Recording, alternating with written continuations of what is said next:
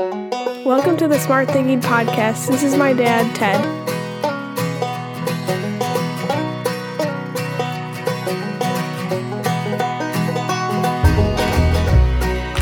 Welcome to the Smart Thinking Podcast. I'm your host, Ted Knightsky. How do you approach the relationships in your life as far as what you expect from other people? I found that there are a few types of people in relationships: the giver, the taker, and the waiter. There's a couple of books on this out there, but I think that it's important to understand the differences, but more importantly, what you need to do in order to have great relationships in life.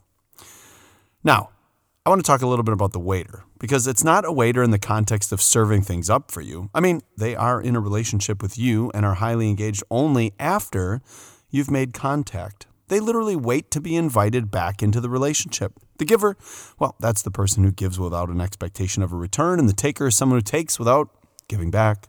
There are all types of combinations of these three descriptions, and each of us on any given day can be any of them, and as far as I'm concerned, I'm not sure that any of them is better than the other. At least not on the receiving end. However, in life, our relationships are truly solidified by whatever our expectations for others are. If we expect others to give us and they don't, we're disappointed. If we expect others to allow us to give things to them and they insist on paying us back or feel they owe us, well, that too can be disappointing. And then there is the waiter who, if we wait for them, we're disappointed that they never reach out to us. What role are you in the relationships you have with others? I ask because as we head into summer, the season provides us a lot of opportunities to reflect and improve ourselves as well as those we serve. Leaders, as we know, recognize that they have influence. And our influence can come from our behaviors, our mindsets, our talents, our lifestyles, and our attitude. Yet, a great leader, partner, or friend is someone who operates recognizing that some days you're going to give more and some days you're going to get more. And that there is no scorecard in friendship or in life. Let's quickly review our roles in the lives of others. First, we are all leaders, and we recognize that our influence is making a difference for ourselves and others, and we are buffaloes who optimistically charge into the storms that we face so that we can get to the other side of what's challenging us and enjoy the warmth of life that comes from getting back into the sunshine. This episode was sparked by a request I had last week at a wedding. I was, with 5 minutes notice, asked to give a speech to the bride and groom, and I had had a few libations from the open bar, but it didn't stop me. I got up and went full buffalo and shared what I think the key is to a great relationship and partnership. And when I finished, I met a friend of the groom's who actually listens to the podcast, and he said, "Hey, while that was a speech about love, it was actually a leadership discussion. You should put that on your podcast." Well, here it is. Oh, wait. Before I get into the discussion, I want to first talk to you about what doesn't work, because I know that speech as well. You know what doesn't work? Leaders who expect something in return. Friends who expect you to pay them back for favors owed. When others have an inability to let go of past indiscretions, there is an unwillingness to communicate or a perpetual habit of being disappointed in others for not meeting a need that you never spoke about. An unspoken expectation, well, that can never be met. You see, too often others believe that if I do something for you, you'll do something for me. That mindset leads to a lot of disappointment and frustration. It messes with motivation and likely leads to a lifetime of just plain old disappointment. So, too, does the mindset that relationships are 50-50. If you believe that a relationship is, I get as much as I give, that there is some sort of a bank that people make deposits in and that you get more if you give more, well, I'm here to tell you that you're going to struggle over the course of your work relationships. You're going to frequently be frustrated with others that you love, and you are going to find yourself very disengaged, in general, in work, in life, and chasing a happiness that's pretty difficult to catch. What does work? What I talked about in the speech. 4 things: 70-30 principle, do-overs, putting each other first, and making your home or your office the center of the known universe. Take this for whatever it's worth. But great leaders recognize that relationships are never even. They're never equal. And seeking that, trying to get them to be equal, that just will lead to conflict. Please listen to the context of my advice to the newly married couple. in the idea that their relationship or your relationship with others, and then think of how to apply this to those you love and serve each day. Here's the deal. A great friendship and relationship begins with mindset. What is it that we have in common? What is it that we get energy from? What is it that makes me want to be here for you and vice versa? Once we have the connection established, the relationships from that point forward needs to work because it needs work. And it needs work because you have to put in effort, pay attention, be dedicated, bring energy, and commit to one thing, bettering each other. That's when we make a decision, and the decision that needs to be made is that of the 70 to 30 principle. Here's how it feels. There will be some days when you have energy, and there will be other days when you don't. Either way, it'll be a 70-30 day. Some days you're going to come in and give 70% because the other person only has 30% capacity. You will give way more than you will get, and that's okay. You will work more. You will do more. You will listen more. You will provide more. And that too is okay. Because at no time will you take account of what you are giving. Because if you do so, you'll position yourself to be the version of yourself that the other person needs in the moment. And that is all of you. I'm serious. Think about it. If you do so, if you give 70% when they need it, because they've only got 30% and you can make them 100%, that's the best feeling in the world.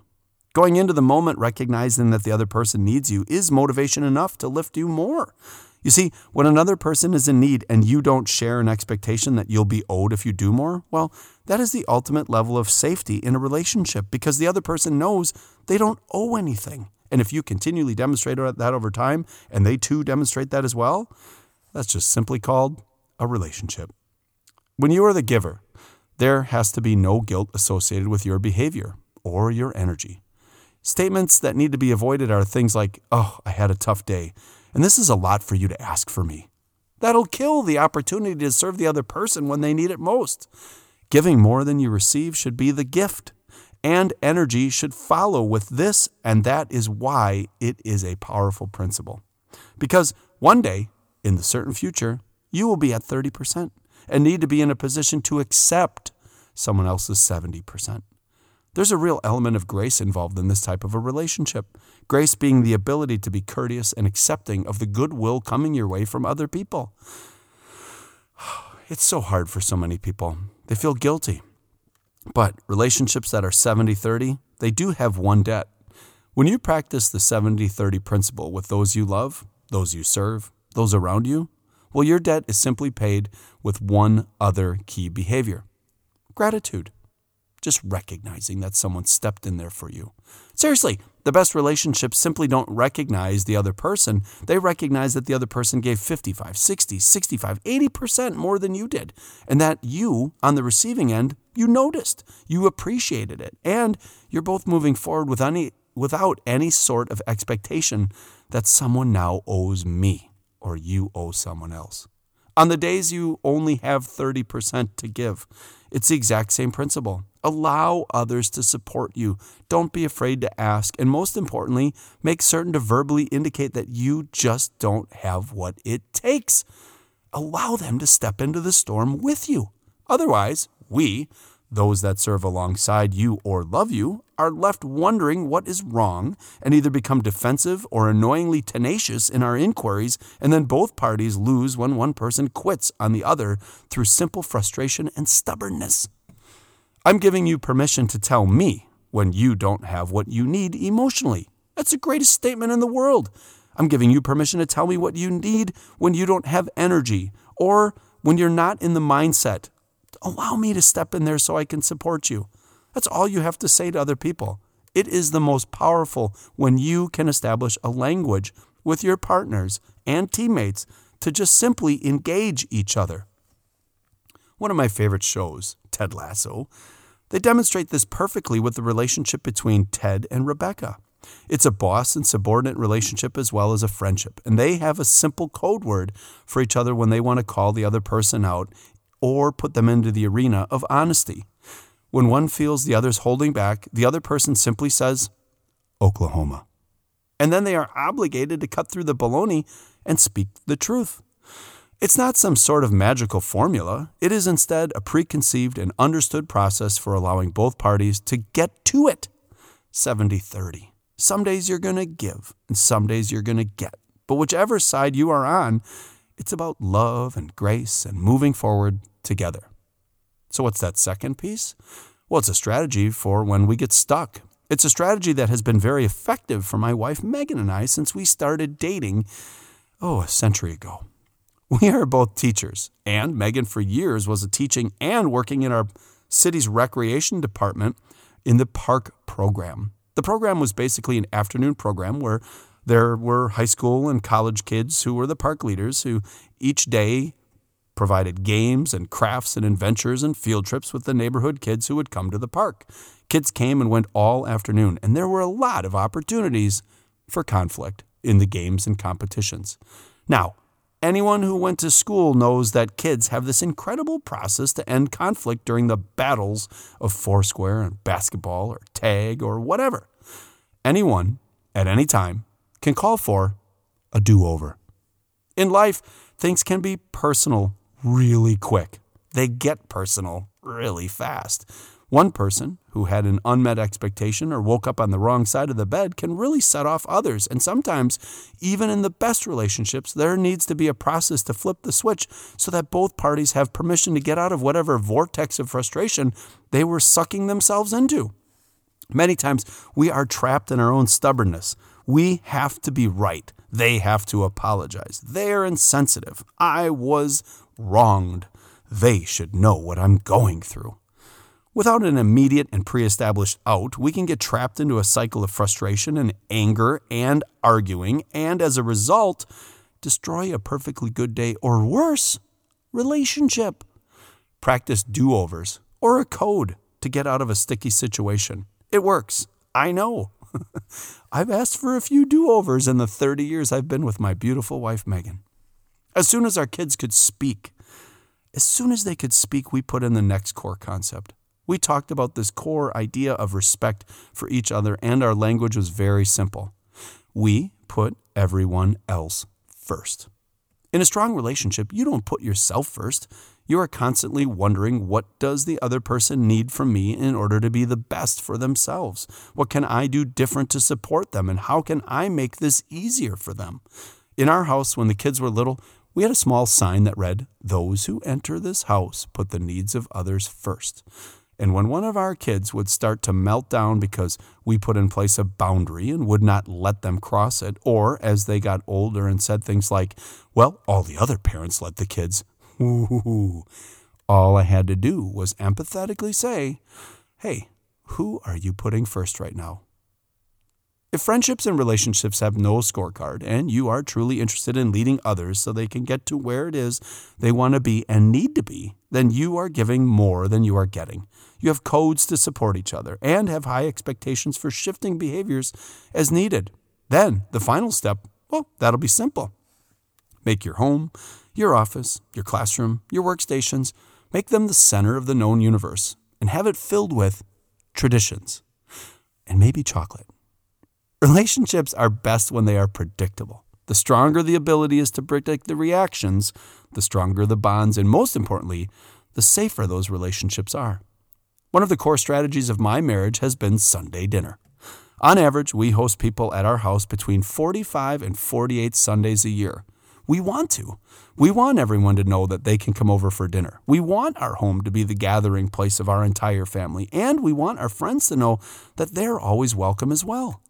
It's important to me because I learned a long time ago that an awful lot gets done at the Sunday dinner table. My children, each other, our friends, and our family have learned and had reinforced skills like conflict resolution, compromise, negotiation, love, humor, interdependency, predictability, and most importantly, the safety of the tradition of just knowing it's going to happen. As a leader serving others or loved ones, what conditions are you creating to support the safety and predictability of your friends and family? Arguments about politics can flare up at our dinner table, and as our children have gotten older, they're not afraid to step into those conversations, to advocate for underdogs, because they've been watching how to formulate a good position their entire lives. They'll usually win because our dinner table has basically been a 20-year-long workshop on how to deal with life and other people. I love that Craig Weber always states it that way. In the workplace, be the person who makes their area the comfy place.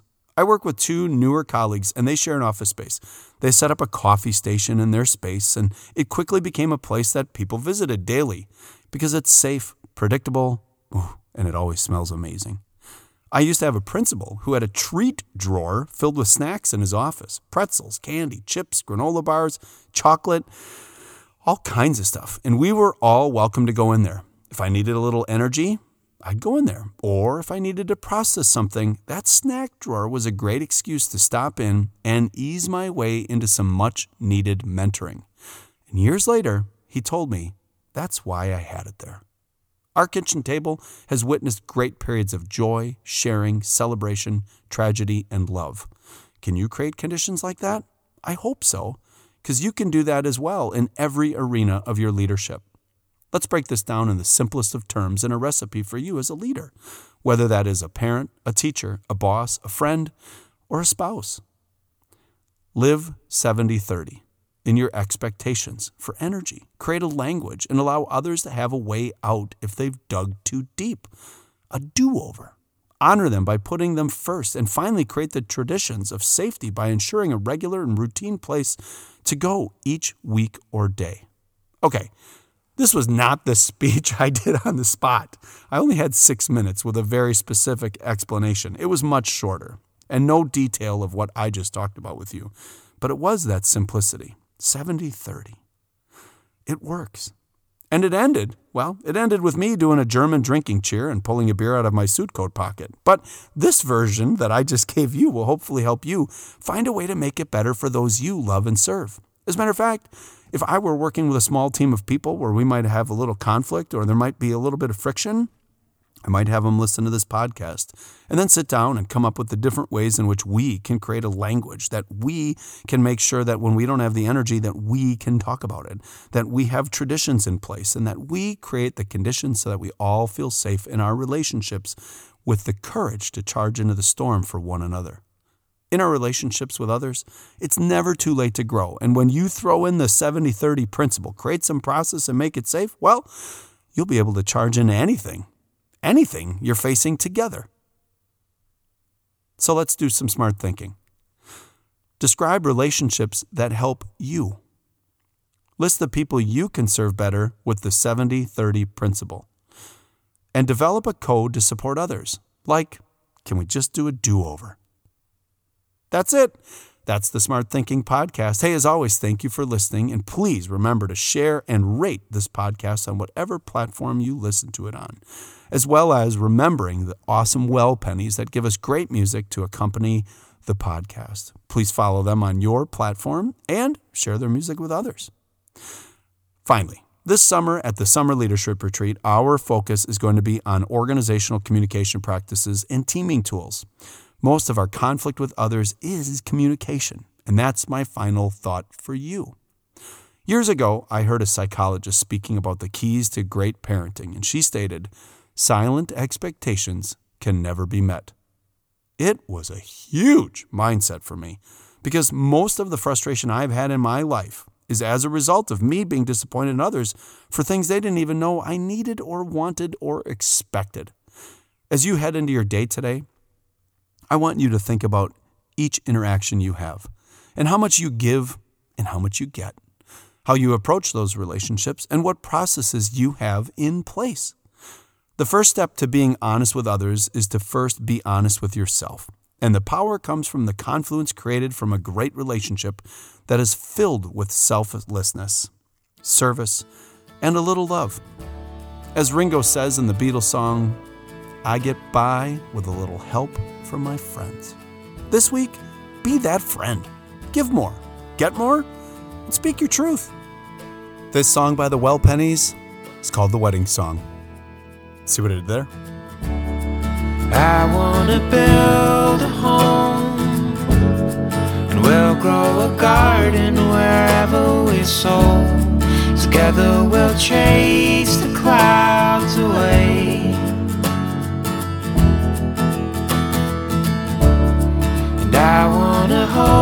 hold your hand and live in the moment whenever we can. Care for you every single day. With all my heart, forever I do, forever I do love. And from the start I already knew, always knew it was you.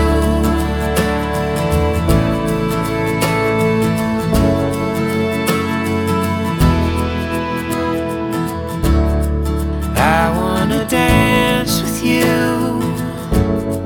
under the light of a fiery moon, with every diamond in the sky.